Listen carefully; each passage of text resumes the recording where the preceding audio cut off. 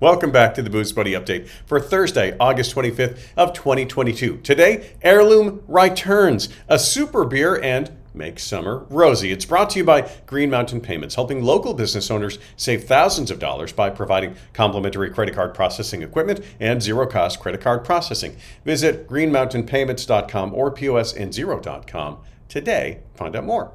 So Heirloom Rye-turns, and it's going to make rye whiskey even better. For years, many distilleries were using mass-made rye varieties that didn't really have many standout characteristics. The push for local food all across the country helped push farmers to bring back some of the native heirloom varieties of all kinds of crops, including rye.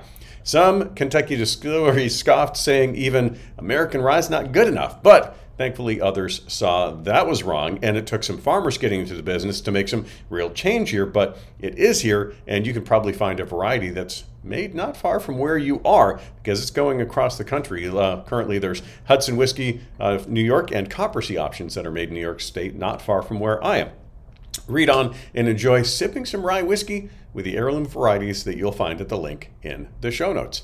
And a super beer has stood out among the others. Lawson's Finest Liquids has introduced super session recipes for years, most recently with number 8, I believe it was. However, they announced they will now be sticking to one basic recipe and releasing super session IPA year-round through their 9-state distro area. It still sits at 4.8% ABV, and it's in the 12 and 16-ounce cans, options, of course, in the packs that you will normally find it.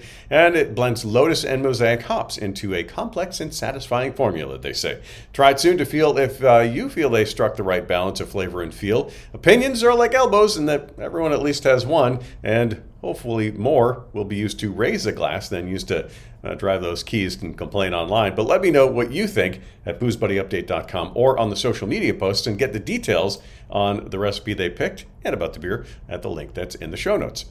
And you can make summer rosy with some inexpensive, don't call them cheap, options for rosé wine that won't break the bank, and take advantage of the summer wine that goes well with seafood backyards and sipping on those hot summer days. All these bottles, I should say, are picked by experts, and shockingly, because of that, they're also under $10, so not breaking the bank by any means.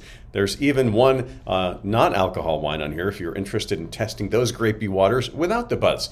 Check out the 5 recommendations and make a date with your favorite way to wind down at the link that is in the show notes.